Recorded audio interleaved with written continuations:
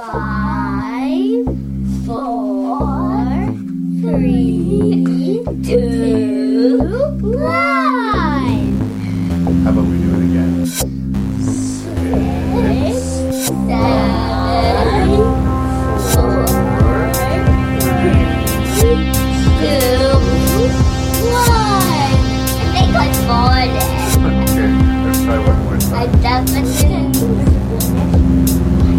Ready? I can move you. Making review. Making review. Say 6, 6, 5, 5, 4, 3, 2, 1.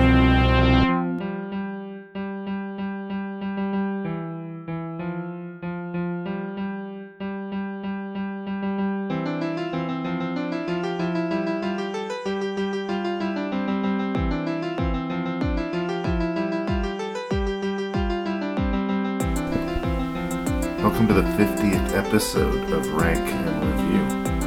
As of this episode, when it finishes, I will have reviewed 300 films from my collection. And I don't know if I thought it was going to go this far, or if I thought that I would have thrown in the towel beforehand. There certainly hasn't been a lot motivating me to keep going financially, that's for sure. And aside from a few letters early on, I haven't been getting a ton of feedback on Rank and Review. But what I have been getting out of it is a lot of fun and enjoyment, and I like making use of my movie collection as the physical medium continues to die. I feel like this old man who's, won't let go of his record collection. And this podcast, Rank and Review, has sort of made me rediscover and sort of enjoy my collection even more. So I'm getting my money's worth out of my movies. I just wanted to take the opportunity to thank everybody for listening to Rank and Review, and just remind them, if they wouldn't mind, please like the page on Facebook. Please give a positive review on iTunes or whatever service you use to get the podcast. And just tell your other film fans out there that this podcast exists. The more people listening, the more worthwhile this feels to me. It's not about money at this point. I think if it was, I would have thrown in the towel a while ago. For now, it's just about people loving movies, getting together, and getting off on cinema. This week, I have a very special guest. He's come all the way from Florida in the Excited States, and he is one of the biggest fans of the podcast. And he's a friend of mine who I have not seen for many years. His name is Brendan Cook, and he and I will be discussing Bigfoot. I hope you enjoy the 50th episode of Rank and Review. And as usual, I hope you can expect coarse language and spoilers for the movies discussed. If you'd like to contact Rank and Review, you can do so at rankandreview@gmail.com. That's ranknreview@gmail.com.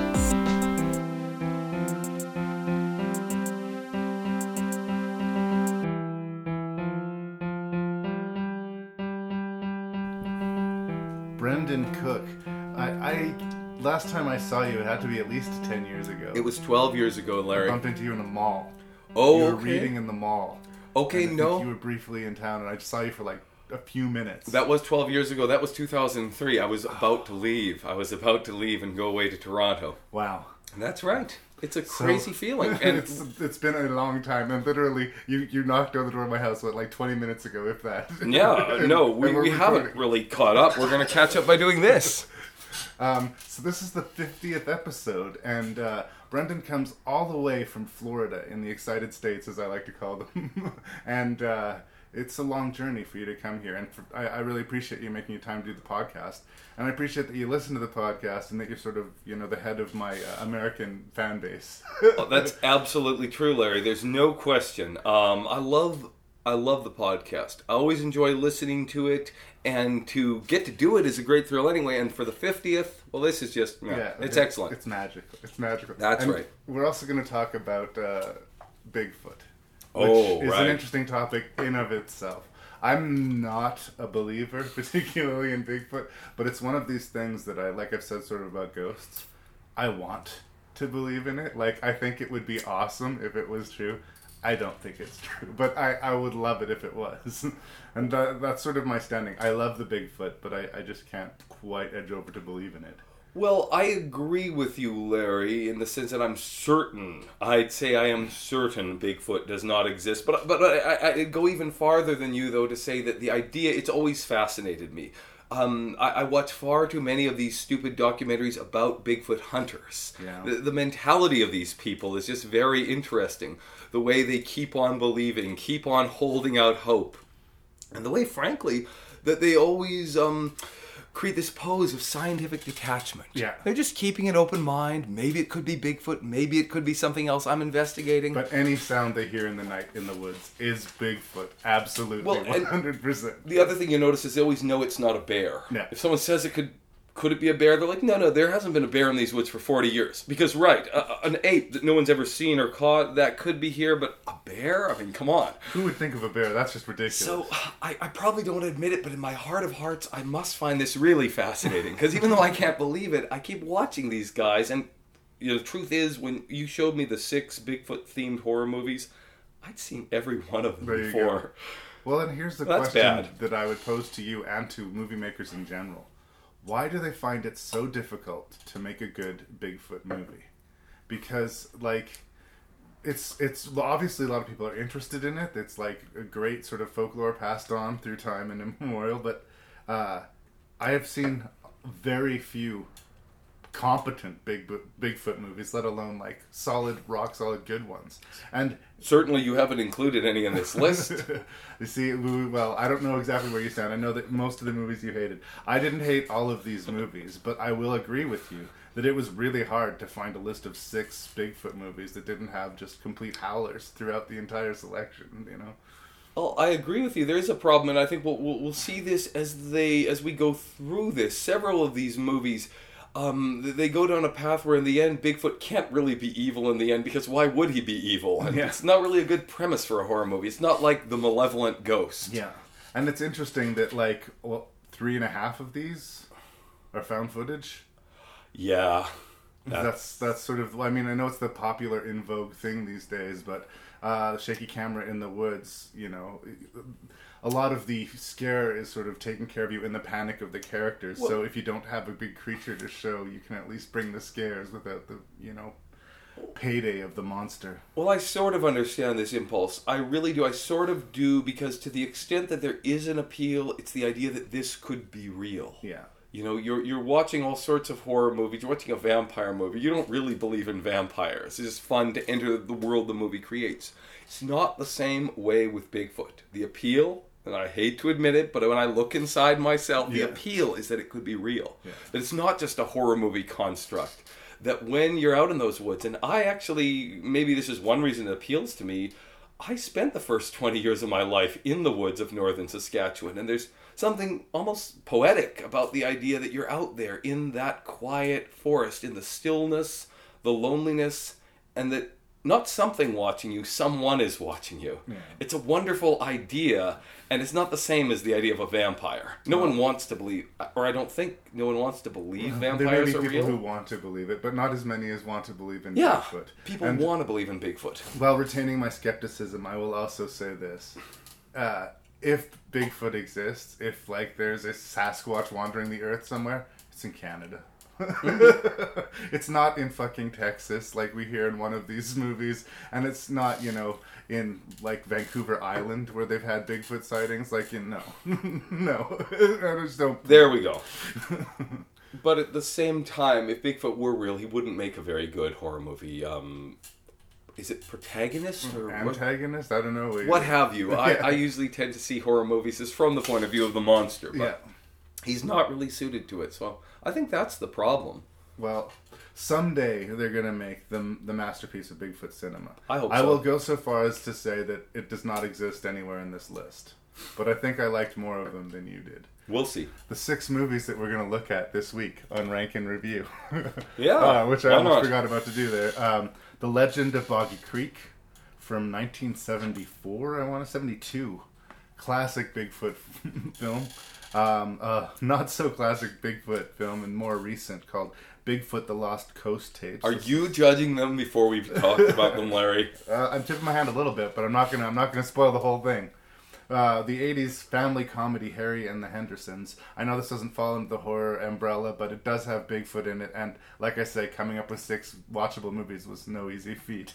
I might have even failed.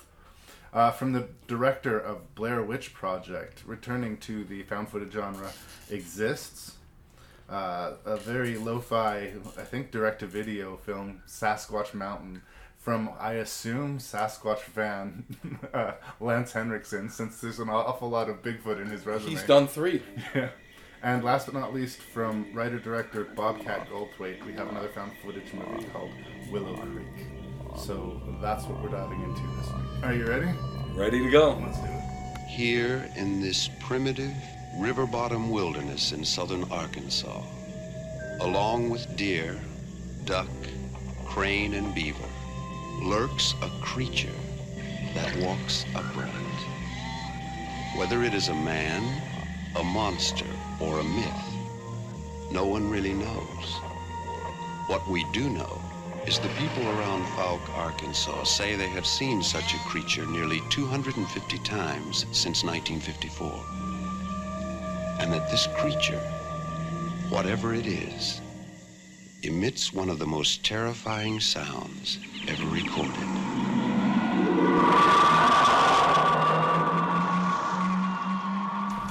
The Legend of Boggy Creek, 1972. In some ways, this movie is unarguably a success, Brendan, because it was made for no money by a bunch of friends who didn't know how to make movies, clearly, and it was huge drive-in fare throughout the next 10 years, and it would play on TV, and there are people who have memories of watching this movie as a child and being absolutely terrified by it. As far as the rate of money spent against money made, The Legend of Boggy Creek is undeniably a success. So you're saying that this movie made a lot of money, Therefore, it is successful? and it scared people too young to know better. Yes. And these are its 2 achievements. Well, and I guess, like, it was kind of first to the map as far as Bigfoot movie that I can think of. Maybe there's some earlier ones that are of note, but I couldn't find any. Well, it's very important for the idea of the southern Sasquatch as a subgenre of the Bigfoot lore. It does establish the idea not only of the Sasquatch of the southern states, but that he's smaller in stature than your regular Bigfoot. 3 toes. Stinkier and more malevolent. Yeah. All of those things go on to today's crappy cable TV Bigfoot hunter shows. Yes. And this goes to the malleability, I can't even speak today, malleability of Bigfoot. Sometimes he's 9 feet tall, sometimes he's 5 feet tall, sometimes he's got a big monkey foot, sometimes he's got 3 toes, sometimes he stinks, sometimes he doesn't, Well, there's a logic to it. I would beg to differ. The southern Sasquatch. Yeah. This is a genre, and this is what really I think Boggy Creek does. It's clear. The southern Sasquatch is not big. He's not large. And he's usually black-furred and so on. So gradually there's some rules to this. Yeah. Well, it sounds closer to the legend of the skunk ape. But, Right. This all takes place largely in Arkansas swamp. And what I find kind of charming about the movie is the fact that it's got this like early Disney educational film quality to it. It's like one of these things that you'd watch on a rickety projector when you were in grade 2 or 3, when the teacher was too lazy to do any real teaching. And the constant narration and the constant sort of sickly sweet orchestral score, and the way that, even though it's the film medium, they are telling and not showing throughout the movie. In a way, it took me back to an educational film as a child and being back in a classroom and believing just blindly anything that you see because it was in a film. But does all this add up to it actually being a good movie? Well, this is what I think we need to establish. This is a mockumentary. That's why you said 3.5 found footage films.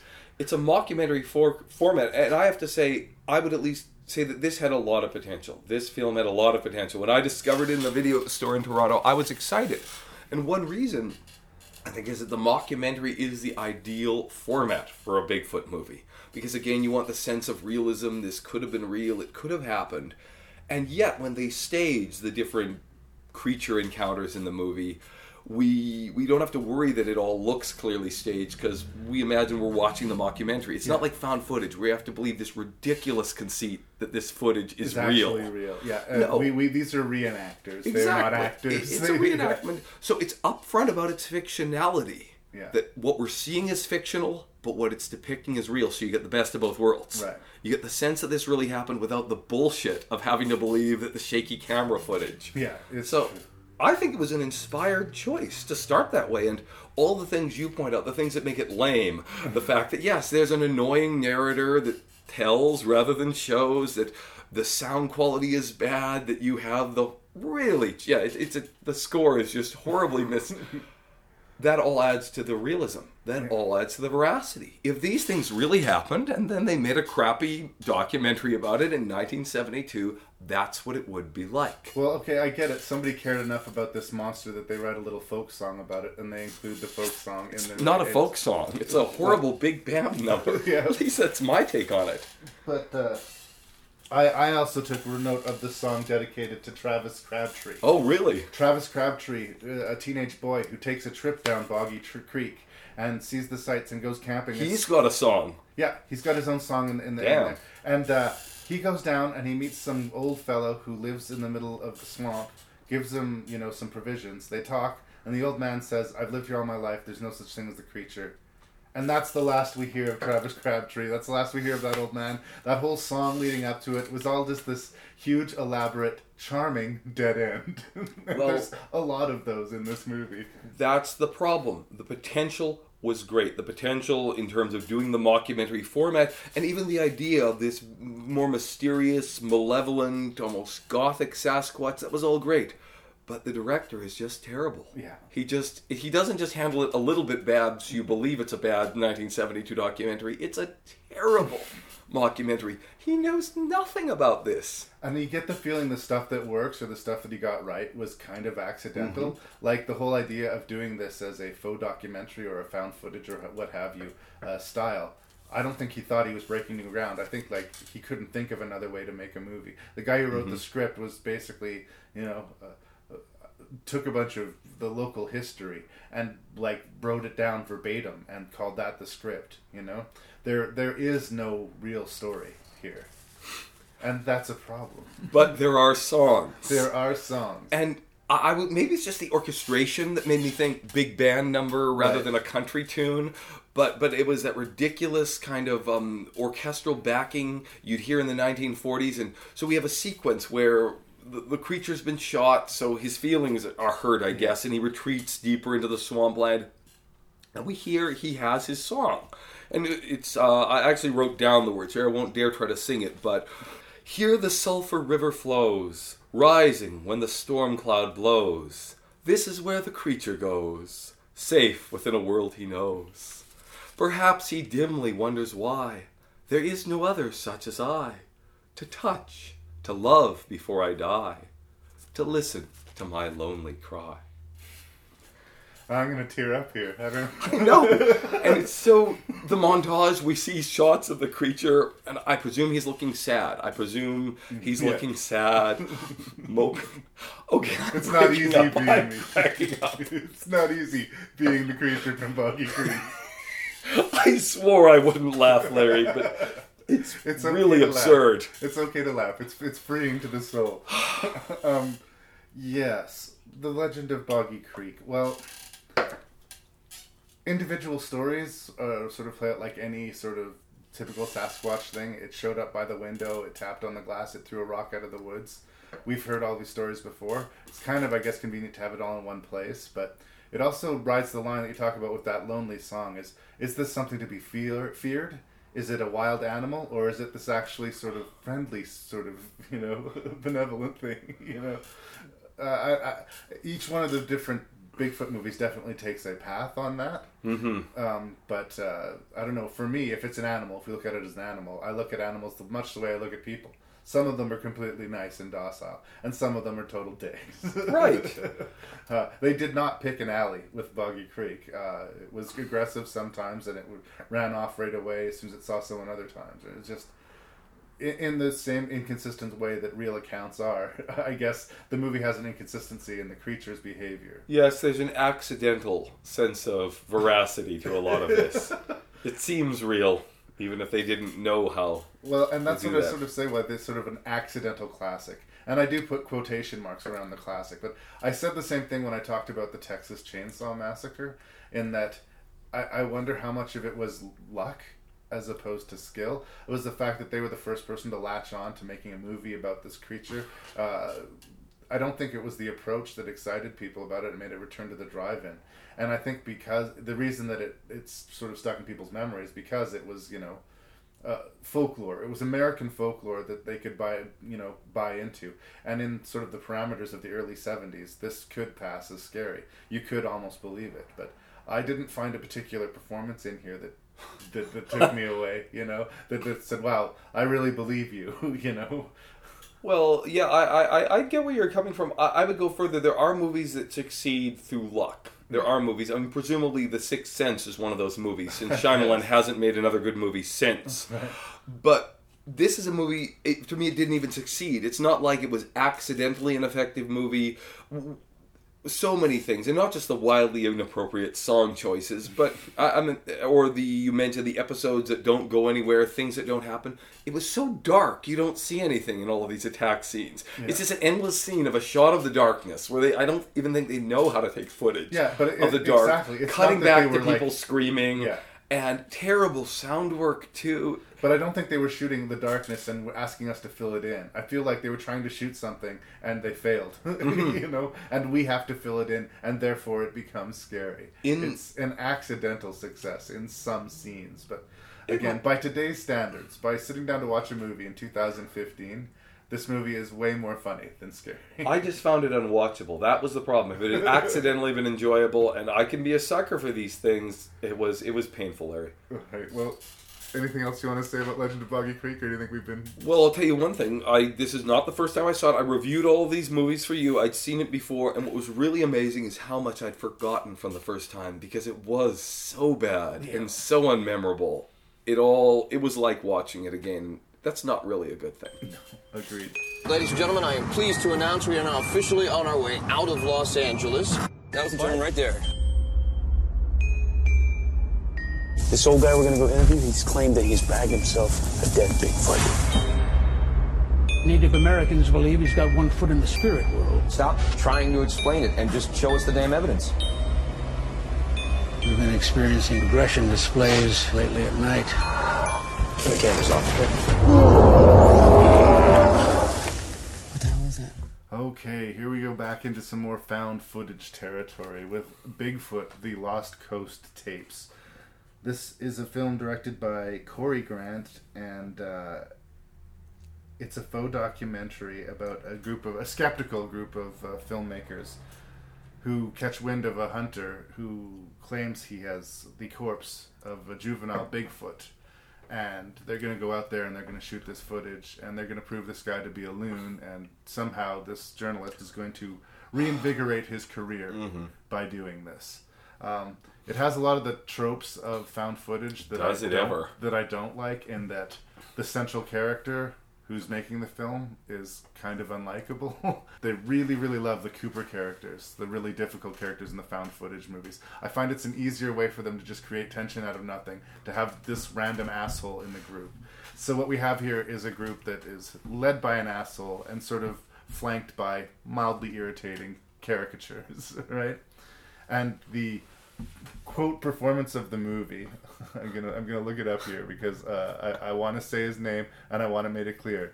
Frank Ashmore, playing Carl Drybeck, gives an utterly unconvincing performance. You mean the cowboy, right? Yeah, the movie's sort of built around this character of Drybeck, who's supposed to be this badass hunter, but there's this weird disjunction because he kind of speaks in this oddly formal way, calling everybody Mr. So-and-so and Miss So-and-so, and he doesn't seem like he grew up in the woods gutting animals. He doesn't seem like some backwood hunter. He seems like a professor or something. He serves a very classy red wine to them at dinner, actually. Exactly. So, I don't believe the central performance, and everything about the found footage crew and how it's being presented I've seen before better. So far, not so good. Then we get to the Bigfoot question mark. Well, this is the thing, Larry. Let's not do what the movie does. Let's not take people down the garden pathway, and let's start with what is the last line of the movie. Ought to be the tagline for the whole thing. It's not a Bigfoot. That was going to be my big button on this. If you're going to make a movie called Bigfoot, The Last Coast Tapes, and it's going to be a found footage film, so we know that it's likely going to end up with everyone dying, the last thing that our hero screams before he dies probably shouldn't be, "It's not Bigfoot." I don't mind being surprised. I don't mind attempted bait and switch. I don't mind a movie that has a twist to it that sets us up to expect one thing and gives something else, but there's a difference between tricking me and lying to me. And this movie is an elaborate lie. Well, I watching it a second time, I was a little more kind. The first time I saw this, I felt really ripped off. And not just because, as I think you said, this embodies everything that's bad about the found footage genre. From people endlessly filming when they shouldn't be filming, saying, "Why don't you stop filming?" to other people who are filming. We've seen that scene before, guys. And they always, even when their sound man isn't there, and then when the sound guy's dead, they still pick up their sound just fine. Yeah. But and actually, they spend too much time filming the sound guy. But anyway, to digress, it's not just a bad movie. But yeah, the first time I saw it, I felt so cheated because I am a genre fan. Right. I wanted to watch a Bigfoot movie. And as far as I can understand it, it is interdimensional aliens. That's my take. What do you think the monster was at the end? Here's the thing. I again, trying to meet him halfway. I will say maybe there were Bigfoots in there that were trying to protect them from the interdimensional aliens. That's my theory seeing it the second time. Yeah. First time I was just mad about the aliens. But what got me mad is the Drybeck character contradicting himself from one scene to the next. He's got electrified fence around his yard, and there's a scene where one of the characters, this woman, gets dragged through the woods by a Bigfoot, and she's horrified. And he has this big panic. You guys don't have any idea how dangerous this is out here. The next day, while she's healing, they have a conversation, and he calms her by saying, "I don't think you are any real danger." It's just like, that's bad screenwriting, or it was an improvised moment that did not click with the rest of the movie. Either way, didn't make sense. Aggravating, right? And when it's something that obvious and openly sloppy, I just the reason this movie is distributed and the reason that the movie has any of the reach that it does is because Bigfoot's on the cover. And in the end, it's not really about Bigfoot. Frustrating. I mean, so the second time, I still hated it. I really hated it the second time. But no, I've come to believe Bigfoot is in it. It's just that the Native Americans, as we call them down south, the Native Americans always believed that Bigfoot protected people from the spirit world. Right. And so the premise is Bigfoot is real, and he keeps people safe from the aliens. Now, the movie doesn't explain why they failed to do their job in the movie, because I presume the aliens kill everybody. Yeah. Let's give it away, yes. And it seems like the way the roads are being blocked by trees, like the bait and switch there, it seemed like the Bigfoots would be people responsible for that. Well, and they're redwoods. These are redwood trees, so these would have to be very strong or very, even larger than usual. So, and when Drybeck has his little freak out towards the end of the movie, he starts shooting wildly into the sky. If you're shooting at a Bigfoot, you wouldn't shoot in the sky. But again, no answers are offered. In fact, at the very end, could you see the flashing lights a couple times when people get killed? Another time you see something fiery zipping around behind one of the characters. Right. But in the end with the flashing lights, I replayed it. Okay, I'll just admit it. I replayed it a lot, frame by frame. At the very end, it looks like hooves. It looks like hooved, cloven feet stepping in at the end. So, is it the Jersey Devil? That great scene I was going to talk about. Again, when the woman's been injured and Drybeck is going to have this conversation with her. And he starts opening up. I think you're getting into a little bit of the Bigfoot lore that I find a little difficult to believe. Right. And he gets all sarcastic and some people believe the Bigfoots protect us from spirits. And I found it so hilarious that someone who'd spent their life 100% believing in Bigfoot would be so skeptical to somebody else. Unfortunately, that's the most true-to-life part. Probably. But maybe we're asking the wrong question. What was it? The real question is, do they even know? Do the people who made this film know what happened to the characters at the end, or know what the lights meant, or the cloven feet. My guess is no, because everything else was pretty incompetent. That would just sort of complete it, right? But I hate to be this mean, because I like to say, like, there's no shortage of movie podcasts out there that are all about just hate and vitriol and but usually in a bad movie I can find something that I can sort of center with. Like, I might have been able to get a kick out of the Drybeck character had he been better played or better written. That actor was terrible. But he was terrible, and he was the center of the movie. And you know, bad choice. I'm terribly sorry, Frank Ashmore. I'm sorry if this bad review is going to affect you negatively for the rest of your career, because podcasts have power. No, it hurts. It hurts, man. How do you build your movie around that? You don't, is the answer. But he's not the only terrible actor. Let's be fair, Larry. No.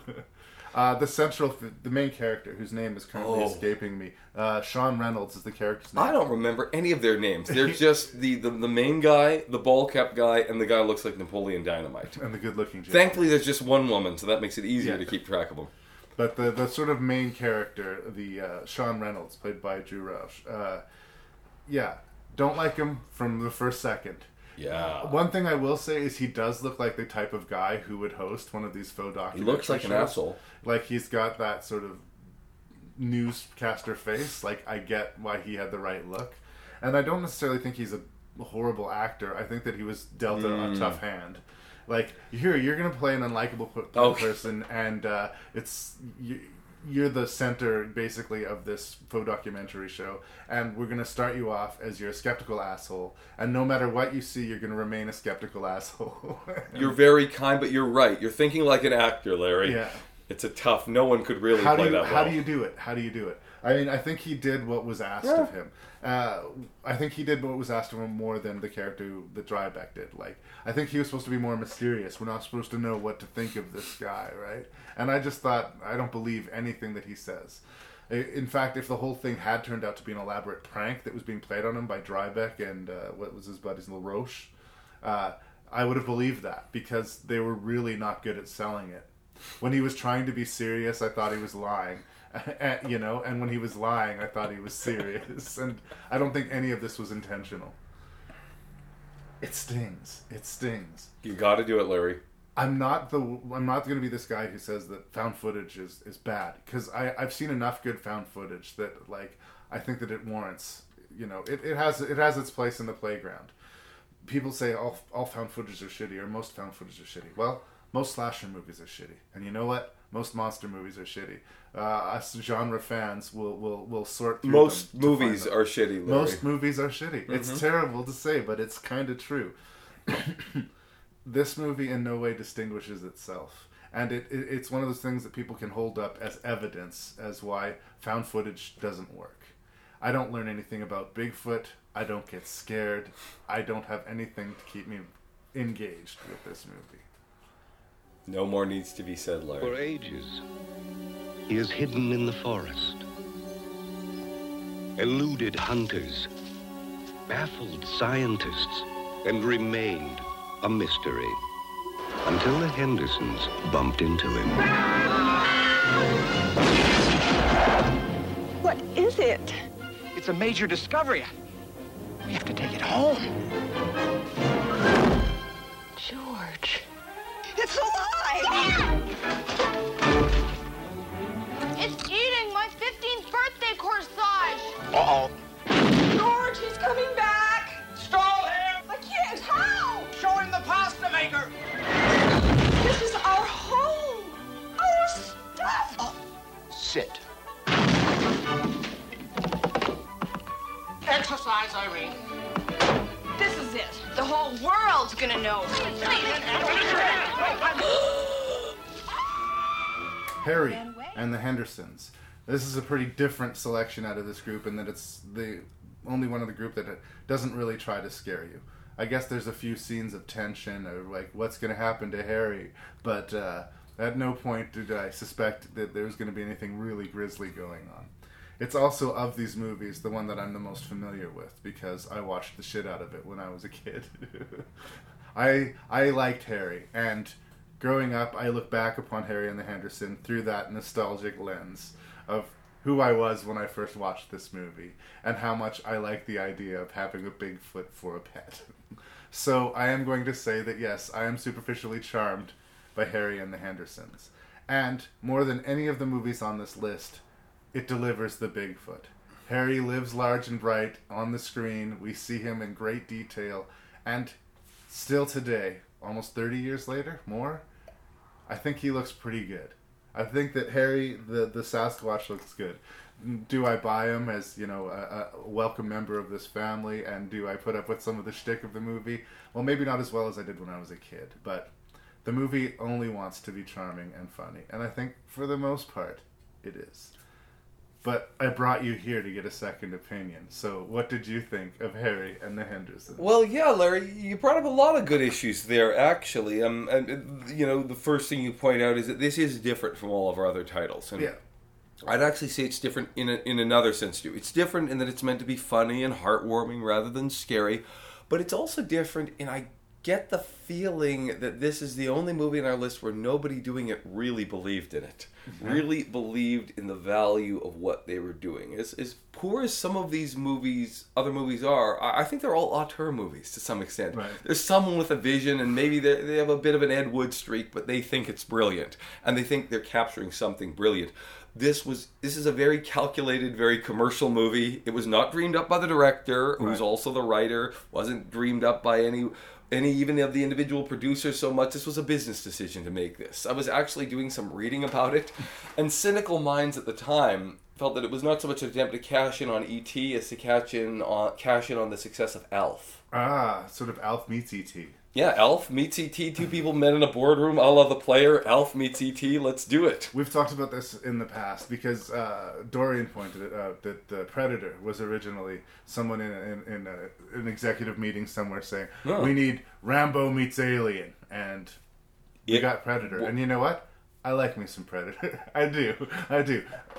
So don't get me wrong. Every now and then the suits get it right. Oh, I'm not saying it's bad because of this. I'm saying this is fundamentally different, though. Because it's not an auteur pick. It's a commercial, mainstream. It's an A movie. And even though it made a decent amount at the box office, the cost, I can guarantee you, I haven't even looked at it, all of them, but that this cost more than double what all of our other Bigfoot movies did together. Hells yes. It was something like, if you look on Wikipedia, $30 million budget in 1987 in the mid-80s, yeah. to make this. So it doesn't mean it's bad, but it's fundamentally different.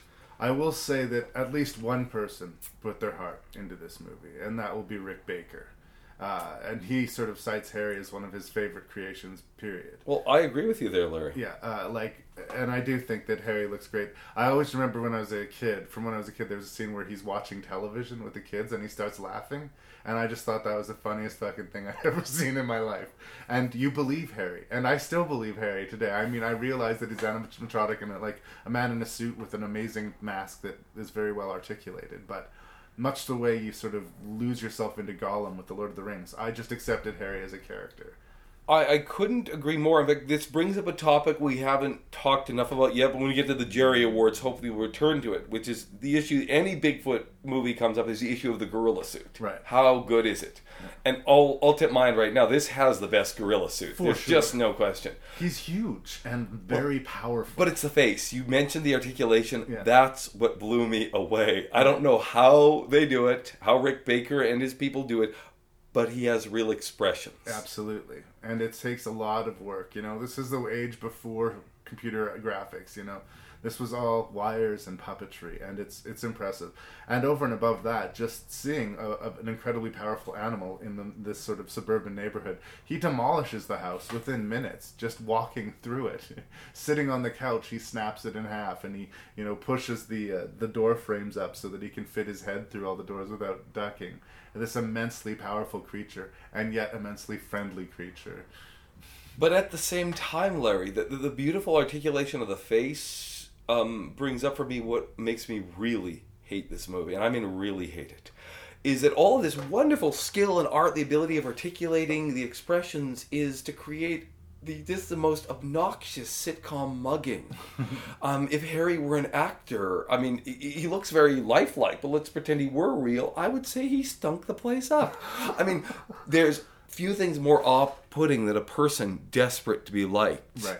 And in a performance, there's nothing worse than a performer trying so hard to be lovable. And this whole movie tries so hard. I mean, he's constantly the eye rolls, the goofy little grins. Well, I and don't I want to think in smack that the way, guy. yeah, but in that way, they're appealing to the kid. Yeah, they market. are. And that's who this movie was for. This Right. is not for the horror crowd. And I should say that loud and large. Don't misunderstand it. The Harry and the Hendersons is a family comedy. I think the other performance that we're missing, actually, in this conversation is John Lithgow. John Lithgow, for me, I do think he's a good actor, but he's somebody who can overdo it. Like, he'll put an extra couple coats of paint on it a lot of the time. So I think he's one of these actors you got to be careful how you use him. And I think he fit really snugly into this because it was kind of a heavy-handed Disney feature, and because of the transition that he sort of had to go from hard hunter guy to nature love and hippie man. That's ridiculous. His character changes in every moment of the screenplay according to what he wants. One moment he's going to sell Harry's body, and the next he's trying to protect him. We're supposed to believe he's learned from him at the end. To be fair, he was going to sell Harry's body when he thought Harry was dead. Once he realized Harry was alive, he was less interested in selling the corpse. But he was still thinking of exploiting him. Well, he almost shoots him, right? But he was also going to exploit him by teaching him how to do tricks and appear on the Carson Show and various magazines. He's whatever the screenplay... I mean, the performance was good. I think John Lithgow did a fine performance. Absolutely. Well, that's the ironic thing, is that in this movie, even though I don't think anyone believed in it, it's all professionals. Yeah. All professionals from everybody the people, showed up to work. The sound people, the people filming it, the actors, definitely the effects people. They're all professionals. They're all doing a first-rate job. But the story, I saw it when I was a kid too, but I really hated it. It tried so hard to be lovable. I mean, the two scenes that stood out in my head when I was a kid were the scene where Harry takes all of the trophies out of the house and buries them in the backyard and sort of looks scornfully at the family for having all these dead animals as decorations. It was preachy too. Yeah, it was very preachy, and it's not subtle. But in a little kid, 2 + 2 = 4 kind of way, that hit with me. And then the other scene, which I didn't like, was when John Lithgow was trying to get Harry to go back in the woods, and he starts hitting Harry and slapping him and telling him to go. And he's doing it to try and save Harry, and Harry kind of understands it, but it still felt like I was emotionally connected to it. And again, I was a child when I saw it. I was emotionally connected to it, that when he hit Harry, I got a little teared up. I didn't like it. The 13-year-old boy in me felt the same way, Larry. But now I look at that, it's so manipulative. It's so crass. I mean, it's not any of the subtlety you'd see with E.T. And E.T.'s still pretty high sugar content. I don't know. Everyone bows at the altar of E.T. Not a fan, but that's me. I'm not either, but Harry and the Hendersons to me is just even worse. It's with even less subtlety, even less grace. Because, maybe it's a good kids movie, but the other thing that is so obnoxious is it tries to be more. Like many big budget films, it's got a $30 million budget, remember. Right. $30 million in 1987 money, it can't just succeed with kids. So you have to put in a bunch of dumb jokes for adults, a bunch of winks, What child has heard of Us magazine when John Lithgow references that? So there's an attempt to make a movie that everyone will like, and when that goes wrong, you get a movie that nobody likes. I think it plays with the ludicrousness of sort of the Bigfoot mystery. Like, there's the woman who reports to the news that she saw Bigfoot in her house, but at first she'd mistaken it for a mouse. And when you watch the scene as it plays out, that makes sense. But just reading that headline, it makes her sound like a crazy person, right? Don Amici is in this movie. He plays Dr. Wallace Wrightwood, a gentleman who spent his entire life studying the Bigfoot, but when we meet him, seems pretty happy to just sell souvenirs and just get by with his little roadside store. There's I think, a kind of charming scene where he is invited over to dinner and he meets Harry. And I like the idea. I mean, I know this is a kid's movie, but I like the idea of somebody who has spent their entire life on this search and have finally resigned themselves. I'm either never going to find it, or I was looking for something that wasn't there. and then at that point of giving up, is faced with their mission, with their dream, with this Bigfoot literally in front of him, large and real, and he is reduced to tears just seeing it, because it means he's not crazy. The sad flip side of the coin is that I would argue in the real world that man is crazy, but it was kind of nice seeing that payoff in the movie. And again, yeah, it's a kids movie, and these are the sort of emotional payoffs that work well for that. But if you're looking for a scary horror movie, Harry and the Hendersons isn't it. If you're looking for something to watch with the kids, it's aged pretty well, I think. I think it's fine. I guess so. I like to watch good movies with my children. Okay. You would watch E.T. with your kids? Oh, God, no. Actually, come to think of it now, my children are too young. My daughter's 4. I haven't crossed this bridge yet. Yes. I don't know. You mentioned the Don Amici scene, though.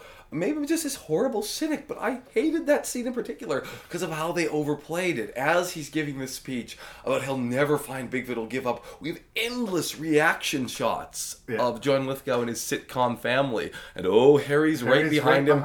And whenever the plot is convenient, of course, there's a terrible stench. Yeah. Normally he smells, but for the purposes of the bit, he doesn't notice him. And it went on way too long. It's just an example of how two people can say the same thing. That probably, I'd say that sums up what I like least about it. Weird. Well, I like the idea of the scene as much as I think. I would like to see that scene in an actual, in a seriously themed movie more than a comedic one, because I think that people do set themselves out on life missions, and both the success and the failure of that mission has its own profundity. If I could just digress briefly for a moment, you are right, that's a powerful scene. One of my favorite recent Bigfoot documentaries was the British series, The Bigfoot Files. And they have several of these Bigfoot hunters who have believed in it their whole life. One of them even believed he shot a baby Bigfoot, and he's really choked up about it. He's sad, he feels guilty, but he's sure it's true. And they all give their hair, they all have hair samples, which they give for DNA analysis. And in every case, it turns out to be fur of a bear. Yeah. And what is fascinating is that all of these guys, they confront them one by one, they all cry. They all break down in tears on camera because it meant so much to them that this had happened, and it is so devastating. Yeah. So I would agree with you that there's the idea of the scene is strong. Yeah. Yeah, and the idea of believing in something that much and giving your life to it. I mean, I don't want to overpraise Harry and the Hendersons, I guess. I think that it'd be fine to watch with the kids. A lot of the kids' movies from the 80s have not aged well at all, like just the content in them. I was a big fan of Monster Squad when I was a kid, and you have a bunch of 10-year-olds calling each other faggot. Oh, really? It's really weird to watch now. It's just not cool anymore.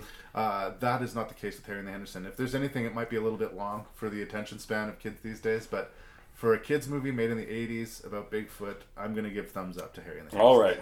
That's me. What are you doing? I got some GoPros set up. If anything moves up in here, Brian Tober's going to catch it. What is that? Oh my God. Get the lights! Get the lights! Get the lights! There's no credible documented cases of a Sasquatch attack. Shut up about a Sasquatch. It's okay. There's nothing out here. Uncle Bob! It's Matt! We're at the cabins!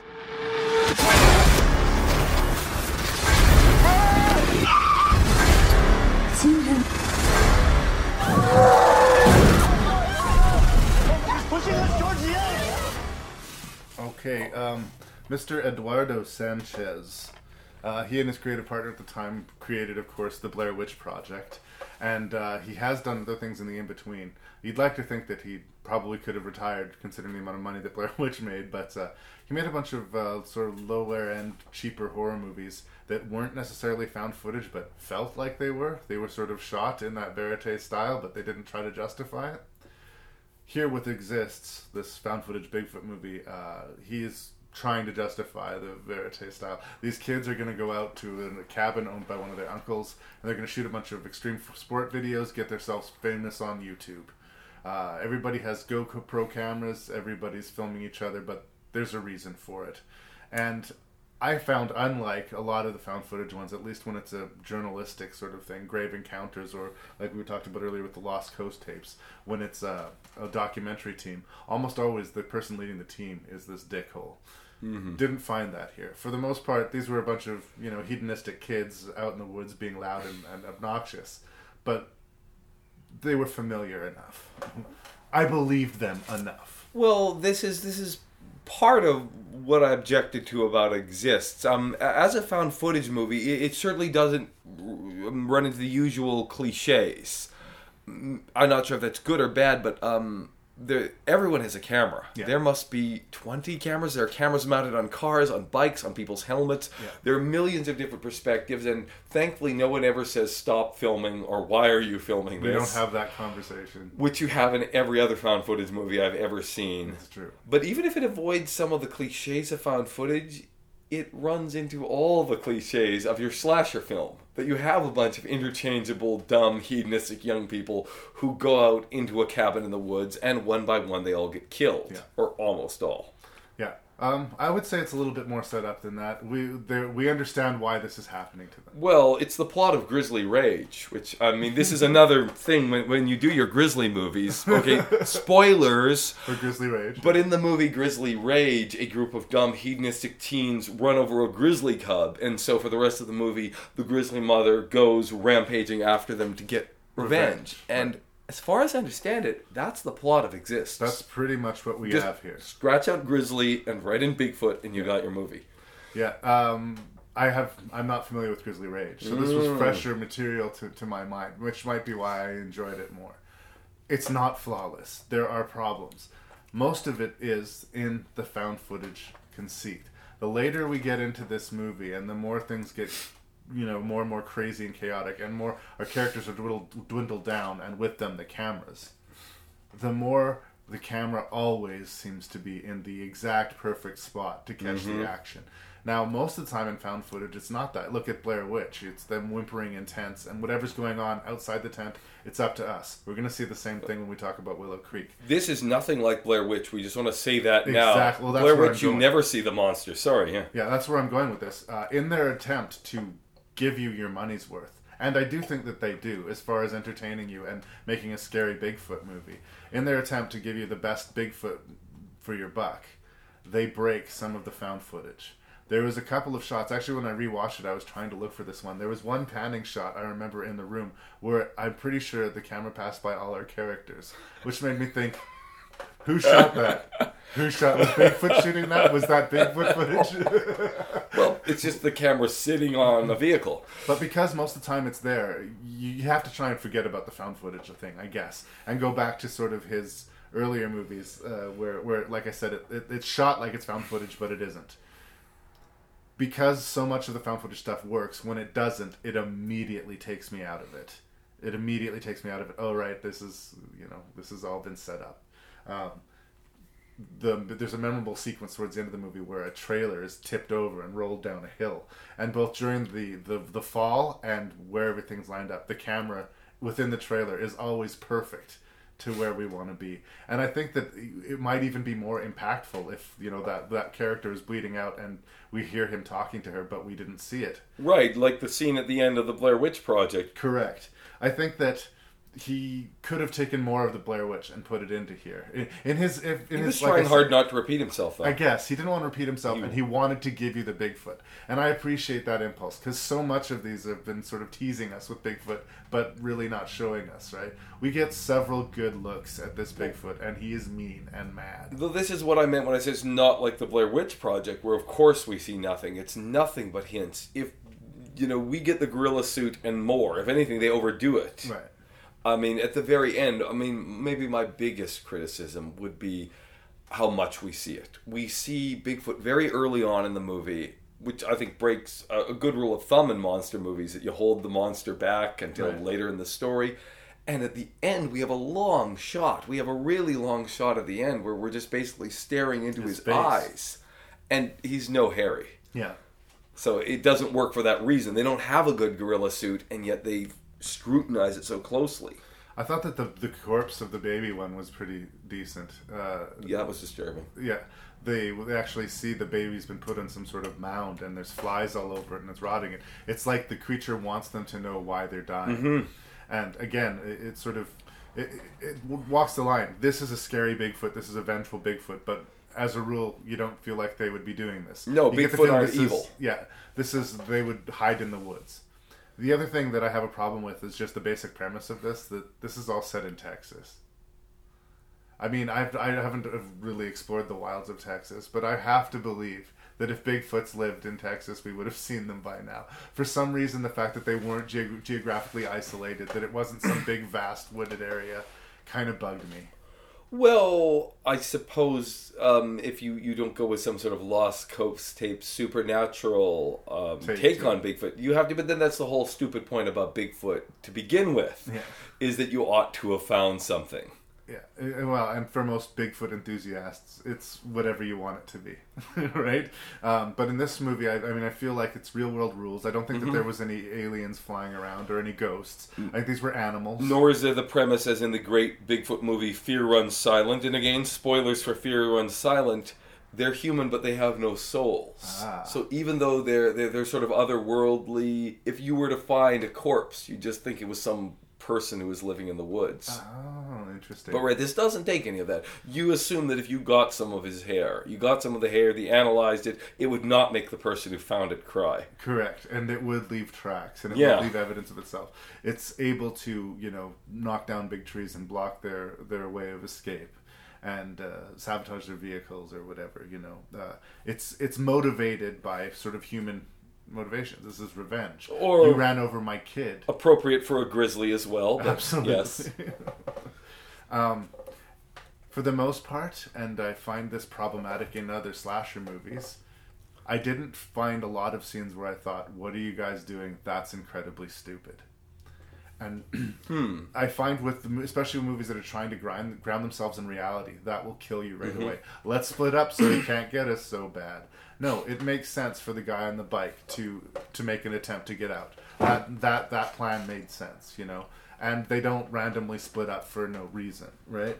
There's the one character that decides he's going to bravely run out and set off some fireworks. And we know how that's going to play out from the second the plan is dispatched. But at that point, their back is against the wall, and they're trying shit. It's whatever they can think of. I was with them. When I watched this movie, I was with them. I wasn't shouting at them saying, you idiot, don't do that. And that's very rare. For a horror movie, that's pretty rare. But what was very common is the fact that their cell phones don't work. Yes. Man, cell phones have wrecked horror movies. They really have. GPS and cell phones are just like the death of horror. Well, and I know I've been negative up till now, so I want to surprise our listeners by saying something positive. I hate to admit it. I do not want to like this movie, and I see a lot of horror cliches in it. I hate the found footage gimmick. But Eduardo Sanchez has something. The scenes were scary. Yeah. I was scared a lot. He stages them in a way, and even though a lot of them are jump scares, which again are overdone, they're the cheapest form of scare, he's good at it. Yeah. I would have to tell him sincerely that you're good at jump scares. You're good at doing the scene where there's something running around and the character's looking terrified and catching glimpses out of the corner of their eye. The various scenes where the interchangeable teenagers are killed are kind of unnerving. He's good at it. And breaking expectation. I remember one scene where they're hearing noises outside and one guy creeps to the window and he's going to peek outside. And you're expecting in the typical found footage way to see like the back ass end of the beast disappearing into the shadow or just like a piece of him disappearing. But he brings that camera up and you see its face right in the window. Boom. Terrifying. So I like it, but I'm kind of annoyed because, I mean, he has a talent that anyone would love to have, but he doesn't use it maybe in the way I would like to see him use it. Right. I'm sure he could do something better than such a cliched. I mean, did we mention it has at least 2 fake scares that I can think of? Yeah. When, oh no, they hear something and it's a pig. Yeah. Or the guy hears something else and it's some people jumping out of the bushes to scare him. Yeah, I've said it before. When you're doing a false scare, you're not telling the story. You're just, your wheels are spinning. He does everything wrong, but frankly, he's much better than, I'd say, 95% of the people who make stupid movies like this. Well, I'm going to say that I liked Exists. I'm going to say, as far as found footage Bigfoot movies goes, this is the Bigfoot movie to watch. It's scary. I didn't find the characters stupid. The found footage reality works enough. Like I said, there's a couple of shots where I went, whoops. and that did take me out of it. But to say that it's not perfect is not to say that it's not worth your time watching. It's quick too. It's like 81 minutes long. It gets the job done. A lot of killing right from the start. It's not boring, and as far as the people who listen to the show and like scary movies, I think this does what you want a scary movie to do. I guess so. I would. It's strange to say. I would almost hesitate even to recommend it to genre fans, really, like myself. But at the same time, I will say it was the evening before my birthday when I found it for free on YouTube. I can say that right. I watched it free on YouTube. They haven't removed it yet. I was delighted, and I stayed up with a bottle of nice Provence rosé wine.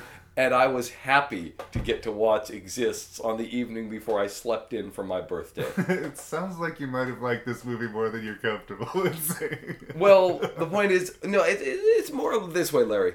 I liked it, but that just doesn't mean someone else would. And if I said to someone, even a genre fan, watch this, you'll like it, I'd be surprised if they did. But yes, I did. Yeah. I very much enjoyed it. Well, I hope that everybody else does too. All right. What are you reporting? We got someone or something crawling around out here. Jesus Christ, you better... Sure. See ya! Hello? That son of a bitch is about 6'9", I don't know. Do you see him now, sir? Yes, I'm looking right at him. Uh-oh. God, he's big. Get somebody out here. Okay, what's he doing in your yard? He's looking at me. So much for small town hospitality. And so we come to Sasquatch Mountain, starring Lance Henriksen. This movie only has a few moments of found footage, but it does indeed have some found footage. It qualifies. It opens with a scene of Lance Henriksen and his wife in one of those classics. I think my friend Matt Risling put it really well. It's one of those scenes where they say they're going to be best friends forever. We're so in love. We're so happy. Everything is perfect. And then his wife gets run over by a car and her camera catches a glimpse of a Bigfoot. And credits roll on this direct-to-video Sasquatch thriller called Sasquatch Mountain in some places, in other places, Devil on the Mountain. I think the first thing that you'll notice about this is that it's fairly obviously a low-budget affair. This is sort of a direct-to-video feel to it, maybe home or a TV movie type of vibe. That doesn't necessarily mean it's a bad thing. It just brings it down a level as far as overall quality right out the gate, and I will just put that on the table to begin with. That said, over and above its low budget, not a lot to recommend here. Could be wrong. I'll put the ball in your court. Well, you talk about the beginning. This is weird. This little bit of found footage, which later characters watch later on in the movie of Lance Henriksen and his wife. I don't get it because somehow I think that Lance Henriksen blames Bigfoot for his wife's death, or is somehow holding a grudge, and yet it's not really Bigfoot's fault. It's the driver. Yeah, she was run over. Yeah. But of course, the reason people on the road are panicking is because they're rubbernecking at Bigfoot. So it's kind of his fault. None of it makes sense from the start, and let's just not forget that Lance Henriksen, in one way, really isn't the protagonist. No, our group of bank robbers are really the people we're going to spend a lot of the time following. This is a movie that suffers from too much writing. There's way too much story, too many characters, too many potential protagonists. There's not just the robbers. There's the woman who's kind of a drifter or something. She's running from her problems, right. And then they kidnap her. The old sheriff who's 70 and might be too old to still have the job, but wants to prove he's still, got it. Another great Rance Howard role, absolutely. I'm still waiting for the time when he and Sam Elliott will play two old cowpokes. But they're still alive, it could happen. It's never too late. A group of criminals come to this small, secluded town, shoot up the place, kill one of the police officers. It's fairly sloppily handled. We don't know or care about any of these characters. And they take the woman who we don't know who she is or care who she is hostage, right? Yeah. So there's her too. What I find funny about it is that, the beginning of the movie is action, action, action, and then it basically settles into this chase. The criminals are in the woods, the lawmen are chasing the criminal, and the Sasquatch is in the midst doing his thing. But we don't know anybody for the first while of the movie. Once the movie gets into the chase, that's when everybody takes the time to stop and have their personal soliloquies where they talk about their relationships with their dad and how important this group is to them. There's so many characters. And so like first time playwright kind of like hammy approaches to, I'm going to tell you about my character by telling you this important element of my past that really defines my character. Ugh. Yeah, this person, and I would say that of all of the movies we've seen, this would be the person who wrote this, the one who most believes they are doing something brilliant. That this is greatness, this is poetry that they're writing. And yet, though this person hasn't learned, I think, one rule of storytelling, that it doesn't really useful if a character doesn't reveal who they are through action. They just tell you more facts about themselves. That's spinning wheels. It's great if we learn about a character through what they do, through choices they make. But it's this, first year film school, I'm going to share who I am by a flashback to my past. Yeah, the leader of the bank robbers, although he seems like a heartless hard ass, really cares about them. And one of his final moments, he charges at the Bigfoot, firing his gun, running to his death, saying, "She's my family! She's my family!" Like, again, the classic, show don't tell type of on-the-nose dialogue. Exactly.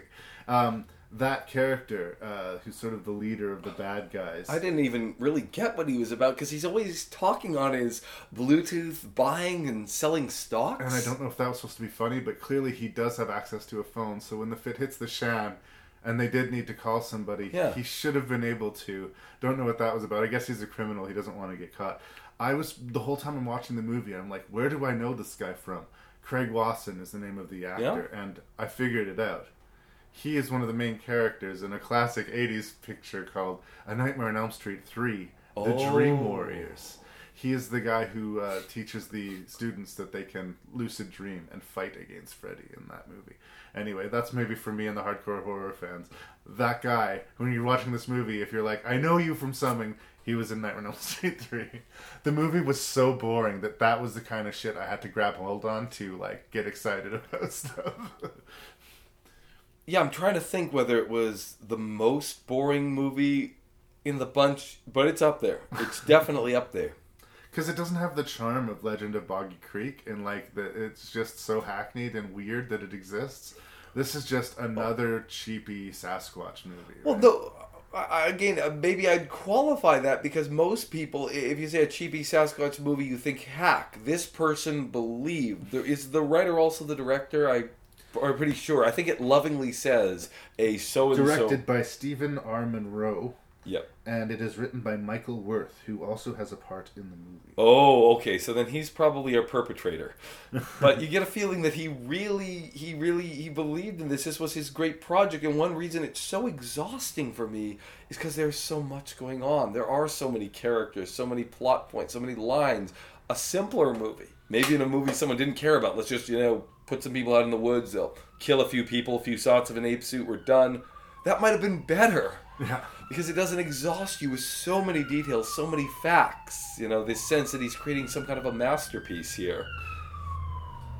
Emergency vehicle. Yeah, and actually you don't necessarily need to know the backstory of every single character. I mean, we don't need to have every single character. Yeah. See, for me, I went the other way. I thought it was being padded. I thought, he wrote the script and then they realized they had about 60 minutes of script. So he went back and just started giving out monologues to people to try and stretch shit out. Just to get, I don't know. There are so many affected lines, and I wanted to start writing down some of the ridiculous dialogue. But I didn't. But there's a bit about Devil on the Mountain, for example, and that's what it's often released as, which I have a feeling that's what they wanted to call it. It's more poetic. Right. There's a whole soliloquy that the guy with the Bluetooth gives. I don't know. What was his name? The character? The actor. Sorry. The actor's name is... I've lost it again. Bluetooth guy. Craig Wasson. Right. Craig Wasson played Travis. This whole thing about how there's a saying about how you climb to the top of the mountain and the devil shoves you down. Right. And I just feel That's not someone padding it. That's someone writing that and saying, this is brilliant. Nailed it. Exactly. He loves this. He loves his witty dialogue. Maybe he thinks it's Tarantino-esque. Okay, well, we've established that we're not really big on the characters. We think it's a little bit heavy-handed. But the movie at least comes through on the Sasquatch, right? Except no, not at all. I don't think we ever get a good look of anything other than the silhouette of a bear suit or of a gorilla suit, like you say. The violence doesn't really pay off. This movie is inexplicably rated R.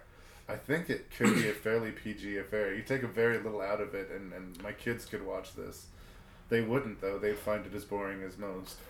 Yeah, the director tries to make it scary by putting all of these, are they smash cuts together? How fast you go from frame of different shots? And this is supposed to make it terrifying. All sorts of establishing shots shot through trees in the woods where it's all rickety and shaky just to get us from one scene to another. And there's a few seconds of shaky camera in the woods as we move to the next scene. And it just... it wore me out real quick. Did I mention how bad the location is? The location is terrible. I mean, we go back to Boggy Creek. One of the great things, I should have said it then, but one of the great things about Boggy Creek, what could have made it good, is the location. Right. In the location of that area, in northwest Arkansas, in the Soggy Bottom country, that is a place where I'd like to imagine there was a monster. But here, we hear early on either it's Rance Howard's sheriff character or the old hunter character, but they comment about what rough terrain this is, because we're supposed to be up on the mountains. There seems to be lots of elbow room. It could be Florida. Yeah. They could be 20 feet above sea level. It's flat, it's even, but we're supposed to believe we're up in some rough, almost impassable mountain country. They were so lazy, I guess, when they shot it. Looks like they went 30 feet off the road. It certainly doesn't look like hard bush. And then I'm going to take us full circle back around to Lance Henriksen, who gets taught billing in this Poor movie. Lance Henriksen. I don't know if he likes Bigfoot movies or if he's just at the state in his career where he's Lance anything for $1 Henriksen.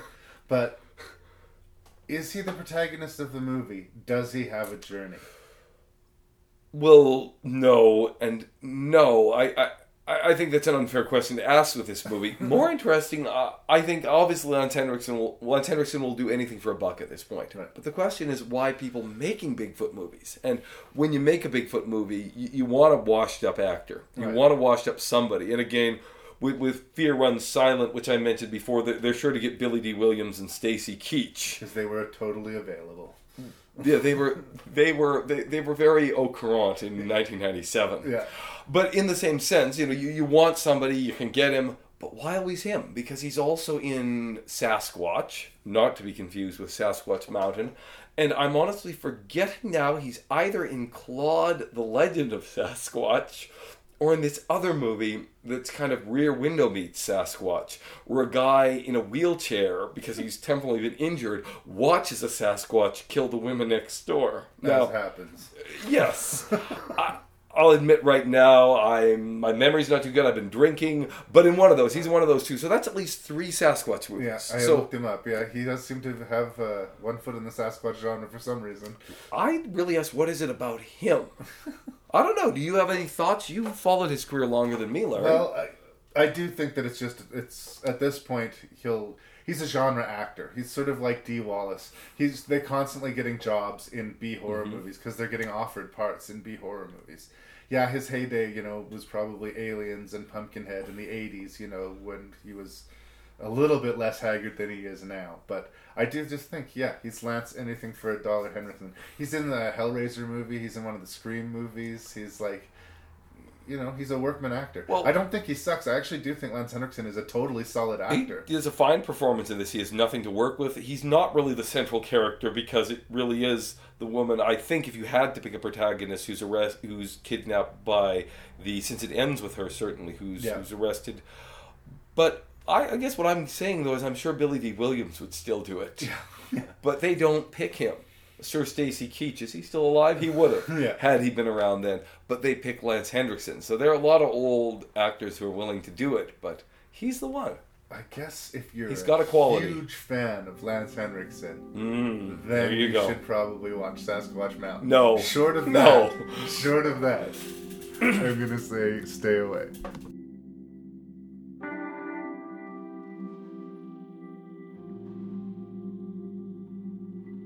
Check 1. My boyfriend's a big idiot. Check 1. I said I would come on this trip to help you with your film, and it's your birthday, and we're gonna have a great time, but I'm not about to say that I believe in Bigfoot. Well, then why are you here? I like being with you. I just don't want you to think I'm crazy. Pets and people go missing all the time. I'll go in there myself. You can just stay here in town if you want. You believe any nut job out there that says Sasquatch is real? Your friends will all think you're crazy, and you'll spend all of your days searching for something that you never find. I've never felt this way about anyone. It's about 29 miles north of here, you come to the bottom of Bluff Creek. We're here. We're here. When you get in there, it's a steep canyon, there's a running creek, there's forest. Here we come to the most recent of these Bigfoot movies, called Willow Creek. It's written and directed by Bobcat Goldthwait, which anybody who remembers the 80s knows him from his infamous stand-up routines and his characterization in the Police Academy movies. In his later life, he has mellowed out substantially, and instead of being a stand-up comedian who screams and squeals, he directs low-budget, independent, usually comedies. There's an interesting movie with the late, great Robin Williams called World's Greatest Dad, and what's another one I'm trying to think of? Oh, of course, Shakes the Clown, and God Bless America, about spree killers, starring Bill Murray's brother.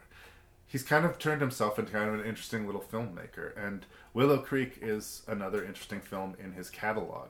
Interesting mainly because, although it has some humor in it, it's not a funny movie.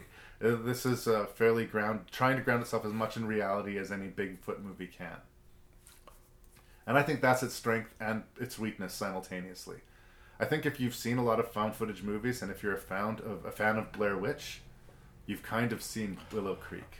Larry, I could not agree more. I think we're going to agree on a lot of other things too, but you say there that, you know, if you've seen Blair Witch, it's not new. If we're to have one criticism, and I like a lot about this movie. Yeah. I do. It is the plot of the Blair Witch movie. It absolutely is. Down to the fact that we have a section at the beginning where they're wandering around the town talking to locals. Absolutely. Before they go into the woods to inevitably, spoilers, die out there. Yeah. But it's the exact same template. It's well done.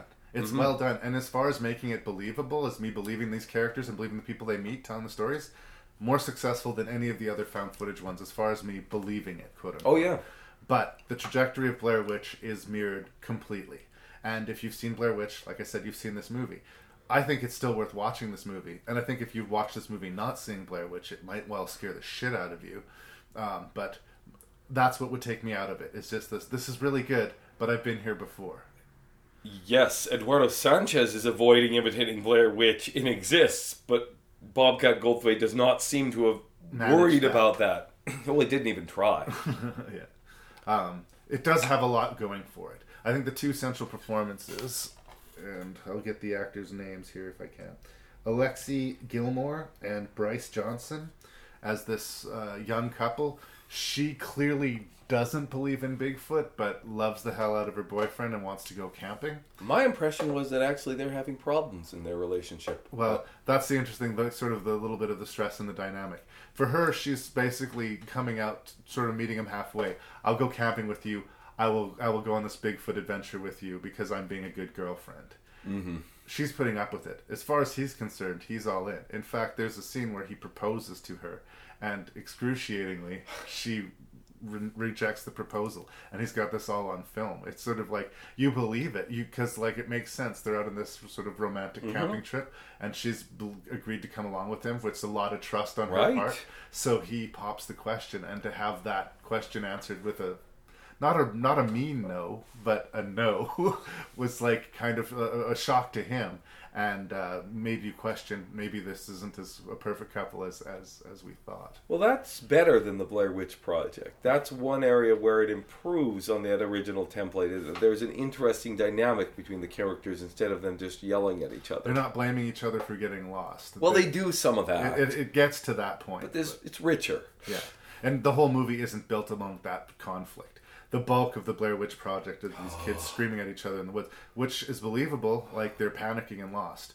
These people are trying to keep their heads, and he especially is trying to keep her calm because he's the expert. I do like the setup stuff too. I like the stories. There's one story this guy gives about his dog being torn apart by a Bigfoot creature, and not a recognizable actor to be found anywhere in this movie, but all of the actors, I believe. And this is a man telling a story about his dog being ripped in half by a Bigfoot. So I think you have to have some game to make me believe you. Yeah, it's very plausible. I mean, I might have personally thought the Blair Witch stories were a little creepier. The woman floating through the air with hair like a horse. But, they did the job well enough in fitting that template. Before you go into the woods, you've got to hear some creepy stories. The sort of big love it or leave it moment of the movie is I'm pretty sure, almost 20-minute scene. It is 20 minutes. Of the two of them waking up in the tent and hearing noises. Again, we have that scene in Blair Witch of them waking up in the tent and hearing noises. But there's something about the way this is handled and the fact that it is 20 straight minutes. And that you, if you're into the movie, are in that tent with them, right? And that's what you want. That's when found footage is really achieving it. The two actors are just listening, and you're listening with them. You're locked into them. You might as well be in the tent with them. Every sound out there is terrifying. And I thought that was done really well. And kind of bold. 20 minutes just holding on the actors. It takes a lot of trust and a lot of guts. And from what I hear, more than one take. 3 at least. This is what I heard is 3. I got to tell you, yeah, it is so good. I would recommend the movie just for that. Yeah. The rest of it, I'm not too sure about because it's sort of a rehash of the Blair Witch Project. You can argue about whether it's maybe a little better here or there. But that scene, I rarely see anything like that. And that really is cinema. The centerpiece of the film. It really is the the jewel of the movie. It's so effective to me, and they had to do more than one take because the actors have to go on a trajectory in that at the beginning they begin to hear noises in the woods, and she's a little bit scared already. He's not scared at all. Even as it escalates, I mean, first they hear the wood knocking, which is a classic trope. Apparently, hitting sticks together is a great way to attract Bigfoot because he likes to do it too. I see. So they hear the wood knocking, and she's already a little creeped out, but he thinks this is cool. And then when they start hearing, hoo, hoo, hoo, hoo, she, as most of us, is getting really scared, but he's still enjoying it. But then there's this point as these sounds in the dark escalate, where even he starts to admit he's scared. And by the time... And maybe the best part of all is we don't hear it. Right. But it's even scarier to hear her say that she thinks she hears a woman sobbing out there in the dark. We're with them totally. And I just have to say here that, I said a little earlier about how maybe the Bigfoot genre appeals to me because I really did grow up in the middle of nowhere, right in the woods on 40 acres of forest. But the other thing that is really strong for me, I've done a lot of camping, a lot of canoeing, a lot of fishing, is being in a tent. Yeah. It's potentially a very terrifying thing. I don't know if you've done that, Larry. Oh, yeah. There's something about a tent that is, there's something about being in your bed that's false security, but a tent especially. You have the tiniest layer of fabric between you and whatever the fuck is out there. And yet you can't see anything. Yeah. It's not enough to protect you, but you have no sense of what's out there and know if you wanted to run away. Yeah. It's not enough to protect you, but it's enough to trap you there. And just sounds at night. I remember camping at my family. My family has a farm outside of Rosetown, and there's a big family reunion happened there. We tented overnight, and I heard a bunch of coyotes just cackling out in the field. Yeah. Creepy as hell. Just the sound of them was just really chilling. And especially late at night when you're laying and you're uncomfortable and you're trying to sleep and that's all you have to listen to, your brain will paint a picture. And like I said, this movie puts you in that place. But this is the point, though. Even though that is terrifying in real life, it doesn't have to be terrifying in the movie. But the achievement of the actors and the director in that scene is they make it terrifying in the way it would be in real life. So something as simple as the fact that they hear something walking around the tent, they hear the growling, and something pushing up against the side. Yeah. It taps into that private nightmare. I mean, I'll tell you when I would be out there, I'll admit it, the thing I would be most afraid of is simply something touching push against the side of the tent. But just because that's scary in real life doesn't mean it'll be scary in a movie. but they do it. Yeah. And I do like the shift of gears, and I like that we have one skeptic and one believer. I mean, it's not a new dynamic, but I like it. When they're first doing the tootling around and they're eating the Bigfoot-sized hamburgers and seeing the really charming cartoonish statues of Bigfoot, which makes them sort of look oafus and charming even. Hairy-esque. Yeah, exactly. And then when they get out there and they've come across these fiercely territorial bad news creatures, it seems. That's the other thing that people might take issue with Willow Creek. And the same people who don't like Blair Witch probably wouldn't like Willow Creek for this. I don't think we ever get a good look at this creature. And, or if it's not shaky and I blurry. would qualify it. I would say we don't get a bad look. I tried to freeze frame a couple parts. You just don't see it. And a lot of people just won't meet that. I've said it before about found footage. I think that it's sort of a marker of how much imagination the viewer is willing to bring to the table. Mm-hmm. You have to meet found footage halfway. And if you want this movie to spoon feed you and give you all of the scares, it's not going to do that. Like, you got to get into it. You got to meet it. Well, only if you're so literally minded. You have to actually see the gorilla suit to believe Bigfoot is there. Because they do everything short of that. Oh, I've heard people say this about Blair Witch, though. Oh, it's a bunch of shaky cameras, you don't see anything, and everybody dies. Blah. But Blair Witch is different because you don't hear what you hear in this movie. You don't see as clear the signs. And of course, there's something else very strange. At the end, we see a woman that they've abducted. That's the other thing, too, we should mention. At the very end, we see the woman whose face was on the milk carton 20 years earlier, terrified, filthy, naked in the darkness, probably when they heard a woman crying earlier. So we see a lot of stuff. We see enough that it's so obvious. The only explanation is that the Bigfoots are out there and apparently they abduct women. Yeah. So I don't understand those people. It's not like Blair Witch. We hear so much, we see so much, we just don't see the gorilla suit. And they probably wouldn't have a good one anyway, so. I also like the theory, I don't know, this might be something that I completely invented about the film, but the movie starts with the few jittery seconds of the very last moment of the film. I did not notice that. And then it sort of pops into the beginning of the movie. Oh. And then it runs through the movie and it takes us right back to that same jittery point and then it stops. I almost felt like what we were watching was the movie sort of playing endlessly in a loop inside the recorder where they dropped it. You could be right, because Bobcat Goldthwait made a very good point. He wanted to avoid one cliche, which I guess people who aren't familiar with filmmaking don't think about, which is the question of whether the footage has been edited or not. Because usually in a found footage movie, even some very good ones, like The Last Exorcism, they'll have it both ways. Yeah. Because somebody cut that film together. Well, somebody clearly cut it together, but yet they'll include cuts that are intended to make a layman assume that it hasn't been cut. Right. There are just scenes of someone pulling the lid off the camera and saying, "Oh, is this on?" Yeah. That if you were really editing it, you wouldn't. And so it's weird. Somebody must have edited it, and yet they keep scenes. And I heard Bobcat Goldthwait talking about that very issue. Yeah. That there are no cuts in this. I think this is just whatever was on the tape. guy filmed. It was what was on the tape, and that's that. Part of what makes it realistic. Oh, yeah. I don't remember any time in this where I'm like, "Why are you filming this?" Like, or who's filming this? It wasn't like Exists where I was taken out of it at any point. Although we still have the moment where she asks him, "Why are you filming this?" But because she's getting pissed off. Yeah, but at least it's earned, Mm-hmm. and they don't dwell on it, right? And it's sort of like the seance scene in a ghost movie. Sooner or later, you bump into that scene, and you're going to have to deal with it.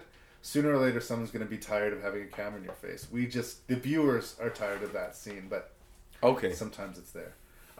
Overall, I'm a big fan of Willow Creek. I think it's a very solid entry in the found footage, and it's sort of ignited my interest in Bobcat Goldthwait, the filmmaker. Mm-hmm. So both of those things I would take as good things.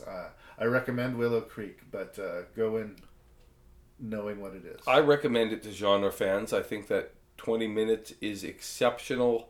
I would also add, I think the use of sound generally is just brilliant in it for that sake. For that sake alone, no, I would recommend it.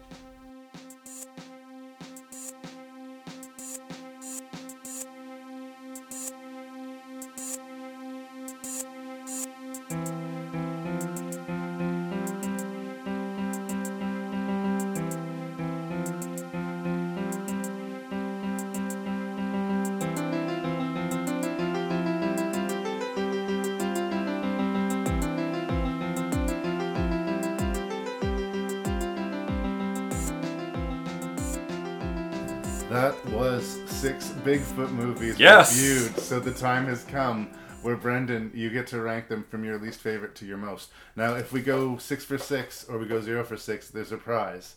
But I'm not feeling it. But we'll see. Maybe we'll surprise each other. What's the prize? Well, I can't tell Is you it what a the prize bagel? is. You got to earn it. No. Because if I win a bagel, let me see here.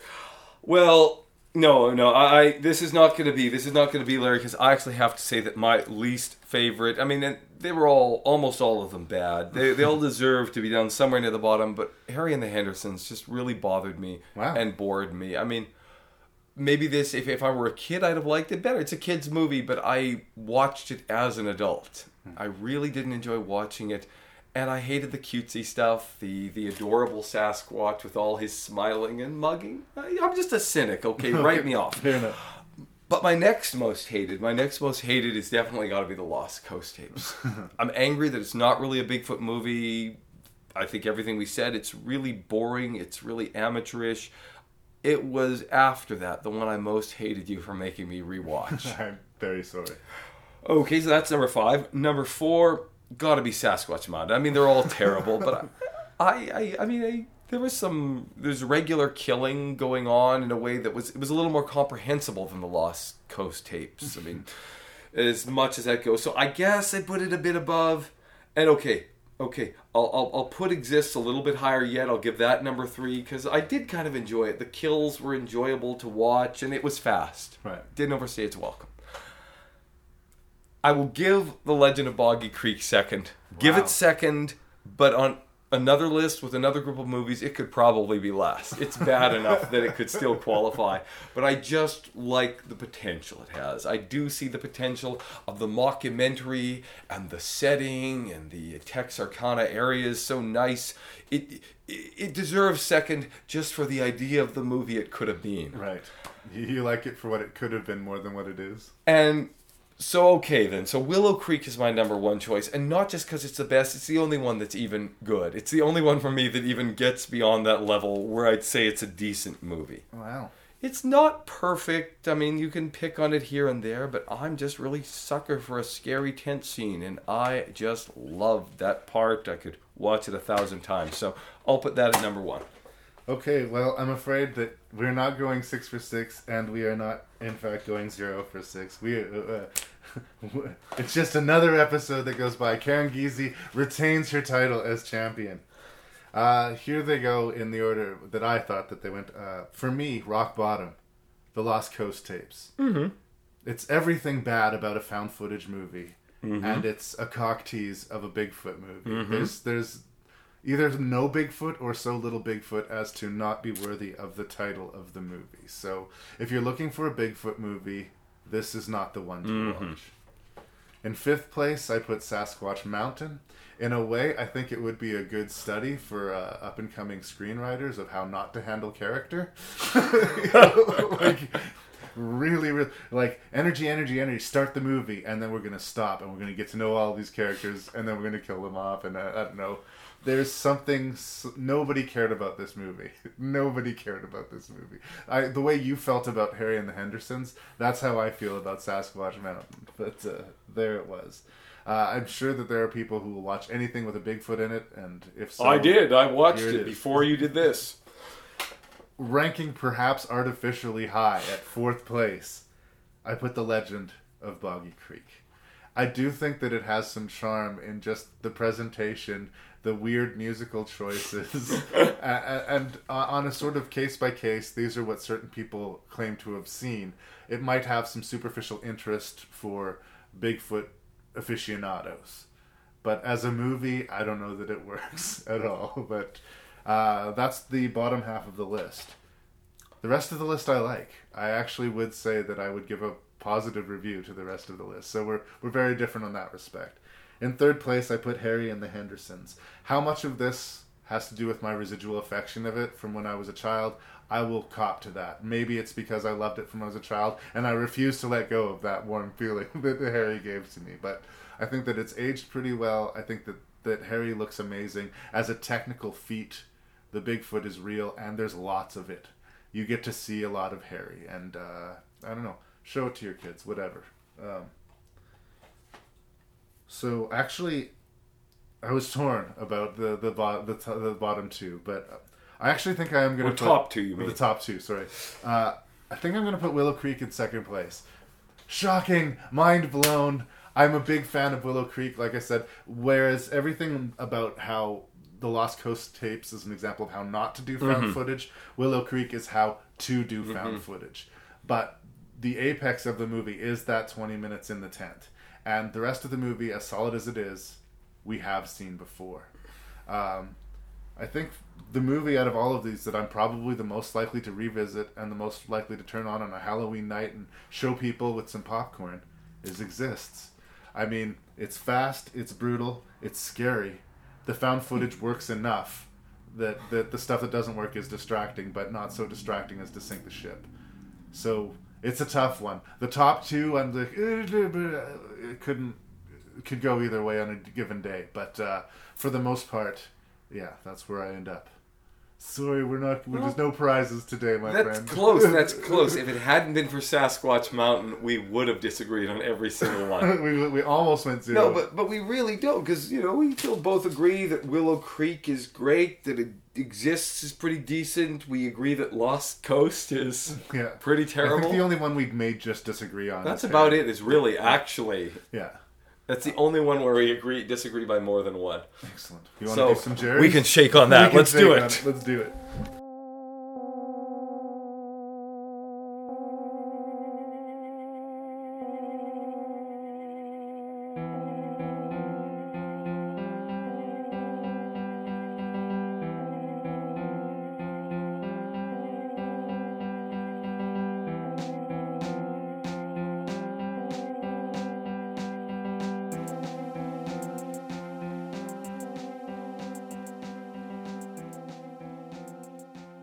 So here we are in the 50th episode, and we're going to give out some Jerry Awards. I'll put two out to you. If you want to do more, we can. But for the first off, let's go with Best Sasquatch, Best Gorilla Suit, however you want to put it. I guess in the review you said the gimme would be Harry from Harry and the Hendersons. But I think a mention can be made for the Exist Bigfoot. It's not amazing, but I've seen way worse. Oh, I would beg to differ, Larry, because we're really evaluating the use of gorilla suits. We want to think not only of their quality, but whether they're well used. Something's only as good. And that ending scene especially, where we look into its glassy eyes. Pardon me, I swore I wouldn't laugh at my own snark. But when we look into its glassy eyes, we see its unmoving, unarticulated face. It just kills it for me. They overuse the gorilla suit right from the start. I mean, I'd actually say, Sasquatch Mountain, the few glimpses we get, they know it's bad, and they keep it out of the way. Yeah. For me, at some point in a Bigfoot movie, I almost feel like we have to see something. Willow Creek, I guess, will be the notable exception, but... that's what you go to see. You want to see something. I don't know. I'd give Willow Creek second. They get the silver medal after Harry and the Hendersons just for realizing you can do it without the silly gimmick of a guy running around with fur, that you can create the sense of Sasquatch without something silly and unconvincing. Yeah, and using our imaginations against us, we'll get a bigger scare every time. Unless it's as good, and I'm admitting it, unless it's as good as the articulated facial features in Harry and the Hendersons. When you got it, you bring it. Otherwise, the less we see, the better. So, number one, you're going to give it to... Harry and the Hendersons. But honorable mention for Willow Creek. Cool. The other one I think that I would like to go for my nomination anyway. And you can give the awards out. It's up to you. But I would nominate a couple of best scares. For me, the scene I talked about when we did the review of Exists, where he creeps up to the window to peek out with the camera, and because we've seen a lot of found footage, we're expecting just to see a little blur in the background, and we get this close up of its face. That I thought was a really good jump scare. I guess the tent scene in its entirety of Willow Creek. Although I thought the final moments were well rendered as well, as far as keeping me tense. Exists and Willow Creek are the two that I found scary. So those are the two that I would lean towards. But you're my guest for this, the 50th episode. What was the best scare in your mind? Well, obviously they're the only two movies that have scares in them. I mean, it seems to be sort of apples and oranges. I mean, I hate to even like jump scares because they're overdone. But yeah, there were several scary jump scares in existence, and that was the most uncomfortable for me to watch. Right. I admit it with the eye to the keyhole. Actually, unlike you, it worked for me for the opposite reason. I felt like it was coming. Oh, yeah. Not in found footage, but in your typical horror movie, you look at a small hole and then... But the expectation of it was actually more upsetting. That was good. But let's make it a little more challenging. That whole 20 minutes, that can't just be one scare in Willow Creek. What is the scariest moment in that? The scariest moment has got to be, as I think I said before, that when woman sobbing? But we don't hear it. But we simply hear a character say they can hear a woman sobbing. After that, I would say I really did enjoy, I think you were saying this too, the very end of Willow Creek. It is creepy at the end. It's clear that the man is dead. They're probably going to take the woman off into captivity, as they do. Yeah. But at that moment, we hear them do the sort of Sasquatch howl we've heard throughout the movie here and there, but they do it all at once, sort of like a triumphal hunting call at the end. Yeah. It takes on new meaning that they've killed this guy. They've won. And again, we have to put this all together ourselves. But I do, and it's chilling. So there's chills, there's scares. There's too many awards that way. Don't ask me to pick. They're each wonderful in their own way. Let's give it to Willow Creek then. If you'll agree. As a film, yes. Yeah, if you're naming an individual thing, no. Willow Creek, no question. Any other awards you want to give out? Worst performance? There's plenty to choose from. Oh my gosh, let me see here. Worst performance. I'm sort of tempted to give it to that guy in the Lost Coast tapes, the Drybeck. Because he was weak, and they built the movie around him. It was a bad call. Well, this is just me, but I really would nominate Harry. Yeah? I would. I'd nominate Rick Baker for worst performance. But still, again, the great technology used for obnoxious sitcom mugging. But yeah, Drybeck was terrible too. Well, you get to give the award, so... Well, no. Then I have to. I'm sorry, it may have won Rick Baker an Academy Award, but I'll also give it worst supporting performance. Ouch. Ouch to Harry. I love me some Harry. I wanted Harry to live at my house when I was little. I guess. I'm a cynic. All right. Yeah, there's not even enough stand-up performances for me to go best performance. I think. Yeah, really? Like the couple in Willow Creek is the only thing that really stands out, but to give an award, I don't know. I guess I'll just say thank you so much for being a part of Rank and Review. And the next time you find yourself in Saskatoon, give me notice. Yeah. And we will do it again. It's been a privilege listening to the show. I've really enjoyed it, and it has been a thrill to do the 50th episode.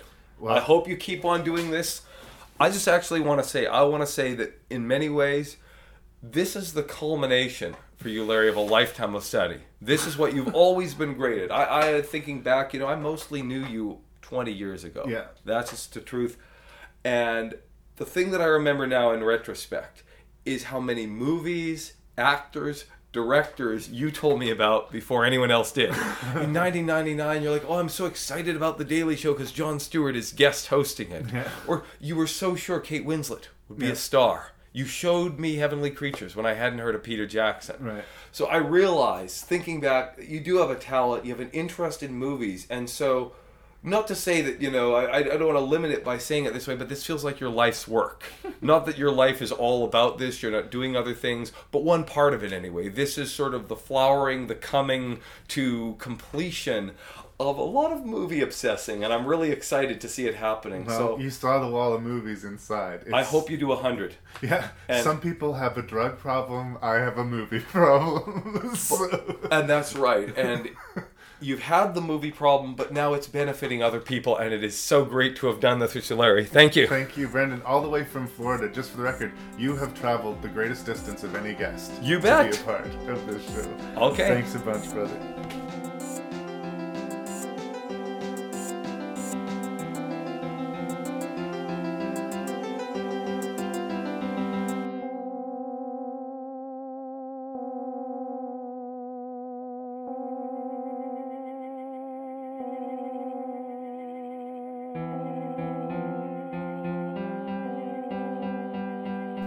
And with that, the 50th episode of Rank and Review comes to a close. I'm going to enjoy some of my summer vacation now, and I hope you guys do too, but Rank and Review shall return. If you would like to send feedback, I would encourage you to do this. You could do it at rankinreview@gmail.com. That's RANKNREVIEW. Let me know how you would rank the movies. Let me know if you believe in Bigfoot. Let me know any feedback you would care to give. This is your host and random Canadian, Larry Parsons. I would like to sincerely thank all of my listeners.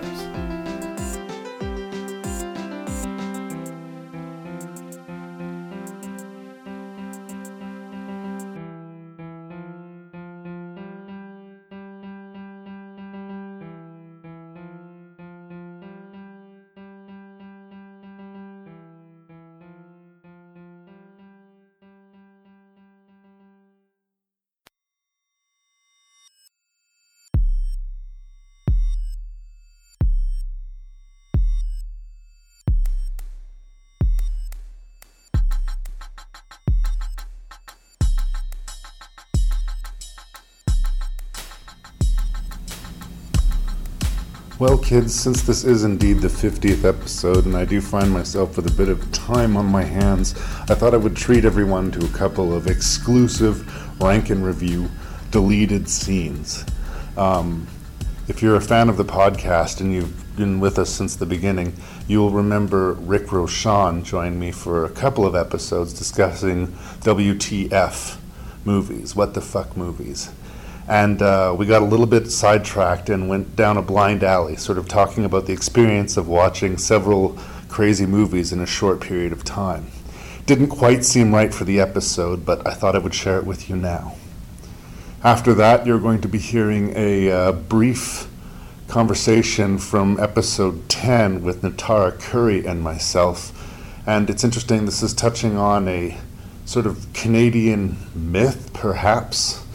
I have heard from several different people in several different acting communities around the country variations of this story. And it's about Mike Myers, not the slasher from the Halloween franchise, but Canadian comedic performer Mike Myers from Saturday Night Live and Wayne's World and Austin Powers. And the myth or the rumor or whatever it is about him is that when he comes back to Canada, he comes here looking for comedic ideas. So much so that he tends to steal, some of them. I'm not going to speak to the veracity of what Natara is talking about here. I don't know anything specifically about it, but I will tell you, I've heard versions of this story from several different sources. Does that add any veracity to it? I don't know, but it's interesting. So you're going to hear those two little bits, and then I will wrap things up for us on this, the 50th episode of Rank and Review. I hope you enjoy it.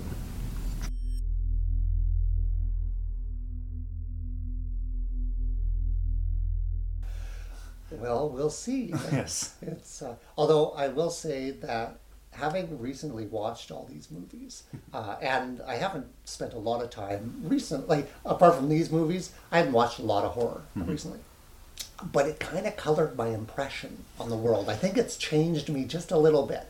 And if I'll just take a minute here to tell a little story here. That's why you're here, man. I work in parking enforcement, so my day is potentially a horror story every day. And so I'm cruising along, and I see this little old lady waving me down, which is a little unusual. If anybody's waving at me, it's usually the middle fingers waving at me.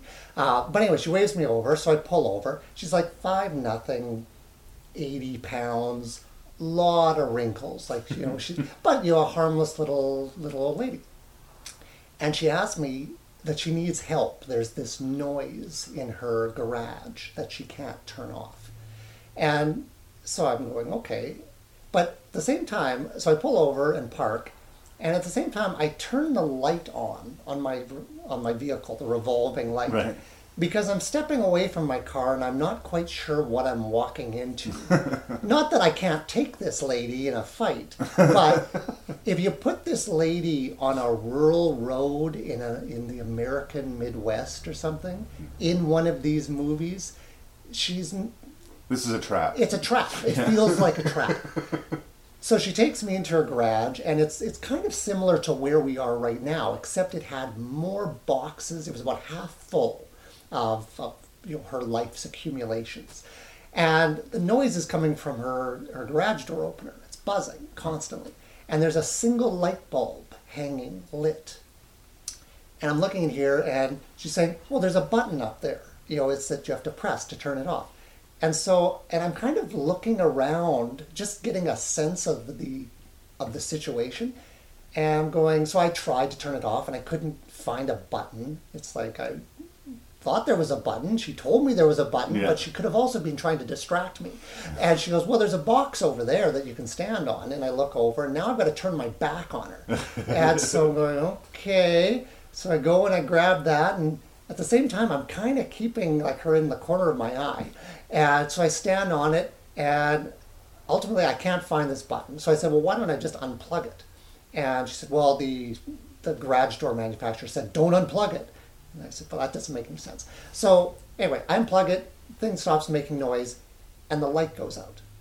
But the garage door is open. So it's like, okay, well, and then I plugged it back in. And and the noise has stopped. She goes, well, let me just test it. She walks over and she presses the button, and now I'm sitting there, and the door is closing, and she's still inside with me, but I'm going, and then when the door closes, the light turns off automatically. And I'm just thinking, if the next sound I hear is her slipping out of her skin mask, I am just going to start freaking out. But no, she was just a perfectly normal little old lady, and she was very grateful. But it was just kind of, why are these thoughts passing through my mind in this instance? And these kind of films color your impression of the world. Well, I'm sure watching 6 of them in such a short period of time, and I heard you watch most of them twice, right? Well, I didn't want to. And frankly, Friday the 13th, I took was one and done? I took my notes, quite rigorously on the first view because I didn't want to watch it again. But I kind of felt like they warranted a second look. Like some of them, like I wanted to watch them actually. I quite enjoyed them. Mm-hmm. But just the first time, your mind is just kind of whoa. Like, what just happened? What the fuck? And then the second time, you can actually sit there and actually think about what's going on and put it together, because you're not getting hit with all these surprising elements, one after the other. So it turned out as a pretty good experience, all in all. I'm glad to hear it. And like I say, I have much better horror movies in my collection. If you want a better example of horror movies, I can totally hook you up. But you want to start talking about some of these movies then? Yeah, let's do it.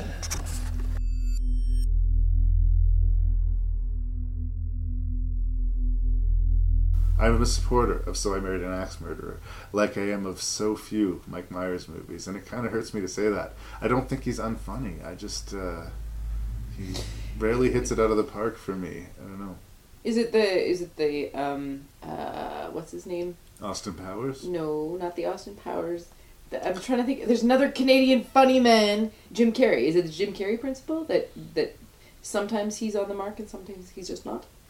Well, I mean, like I say, I like Jim Carrey and love him or hate him. Like, he usually goes full out on his performance, and that's why it goes either way. It either completely works or it falls on his face. But either way, he brushes himself off and moves on to the next project. Right, and Myers just kind of like, he's got this funny little Mike Myers thing that he floats along the middle of. This is what works for me. Yeah. I'm not going to stray. Which is funny, because he stole so many of his main gigs. Yeah, yes. Well, borrowed them quite profusely from early days of improv. Right.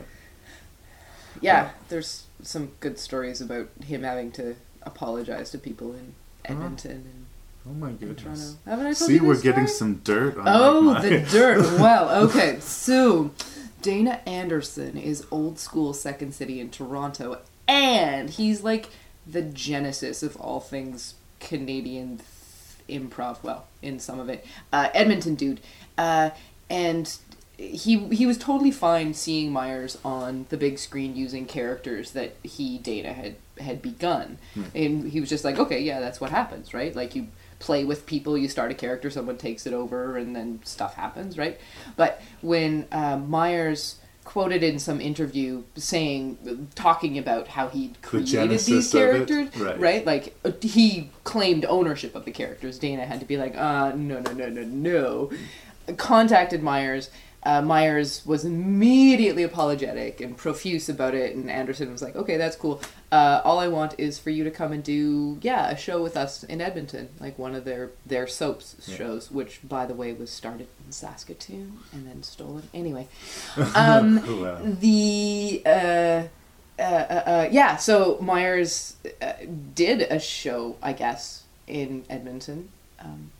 Nathan Fillion's also done shows in Edmonton with them. But before he did the show, he sent a huge box of Mike Myers paraphernalia to Dana Anderson, like an enormous refrigerator-sized box. Good on of him. Austin I mean, Powers I think it's dolls and shitty shit. that he would claim that it was all his, but good on him for, coming to Edmonton and doing a show and giving them some swag, because there's a lot of celebrities out there who would not even take the call, or would not give a shit. Yeah, it's true. So he's a good Canadian boy. Yeah, and mostly, I like to support his Canadian stuff. talent. That's why it really hurts me when I watch The Cat in the Hat with my kids and I just can't laugh.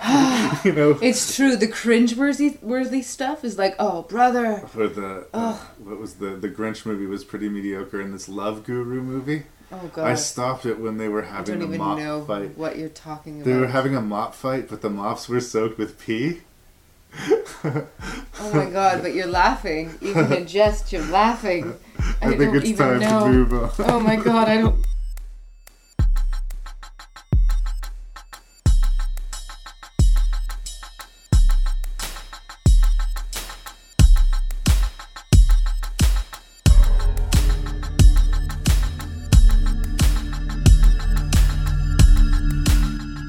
And there that goes. I hope you found that somewhat interesting or enlightening.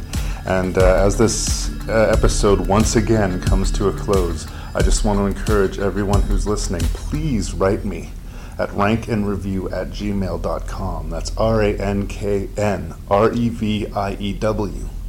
Send me feedback. Tell me what you'd like to see or hear, any ideas you'd like to share. Is 2 hours too long? Or should I let the episodes go as long as they need to? Are the spoilers problematic? Are there movies that are being missed that you would like to hear talked about? Anything that you can think of that you would like to tell me, I would welcome it. I would welcome it. Thanks, you guys. And we'll see you for episode 51.